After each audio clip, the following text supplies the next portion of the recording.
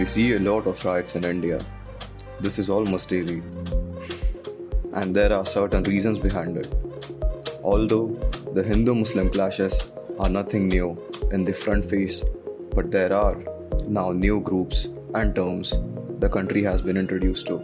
Demonetization. The media may call it a masterstroke, but it was the common man who was left empty-handed and with no idea of what's going on around them. Although a lot of lives were affected by this move taken by the Modi government, but the people who believed in a change supported it with full patience. Looking years back at it, when we are in 2022, it does not seem to be a greater move and not too many things have changed. In fact, the main purpose why the demonetization was done is still in effect. The black money is still circulating.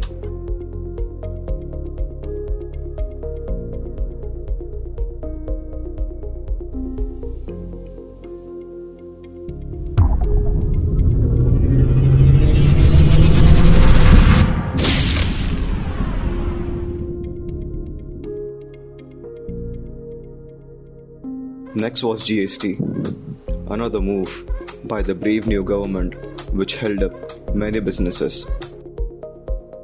Another move which was called a masterstroke by the media. Another move which was supported by the innocent Indians.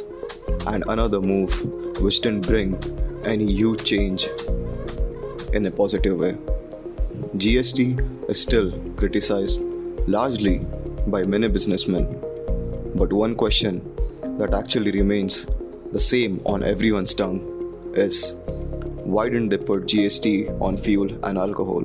The answer is very clear. In GST, the highest tax slab one can put is 28%. This would have brought a substantial price drop in fuel and alcohol rates. Well, the rates, which are still high and continually manipulated by the government almost every day, can't be brought under the GST slab, as they totally depends on the revenue generated by these products. Before 2014, India was on its way to become a superpower nation. Our country was continually progressing, where our one of the main competitor was only China. The impregnable growth in IT sector and the technology we were coming up with, no one could even question the progress we were making, and the world had its eyes on us. The country saw a deep slope in its growth right after the Modi government came into power. India witnessed a downhill. Many companies left India as the taxes were getting too much on them. The real game began when the government couldn't handle the outcome of truth. The major issues which were actually affecting the country, like educational crisis, economic collapse, and the seats the Modi government sowed themselves, like GST and other, started showing results in a derogatory way. The government started coming up with concepts to divert the minds of Indians. They brought up Hindutva and laws like CAA, NRC, and now the Agnipath scheme. The schemes and the laws that were brought by the government always have seen a huge opposition and riots. This actually never has happened before. Almost every other scheme by this government is getting rejected by a large group of people.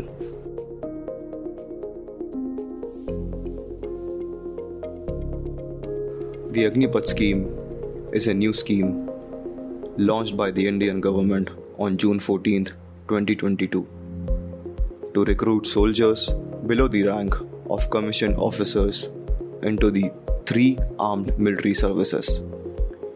The Agnipath scheme will be the sole means of military recruiting.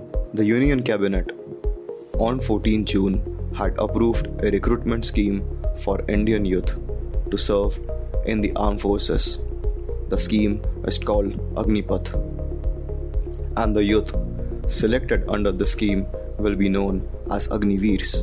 Agnipath allows patriotic and motivated youth to serve the armed forces for only a period of 4 years. The scheme has led to cut down the pay of soldiers, while the government is misleading the scheme, saying that this is done to portray a young army to the world.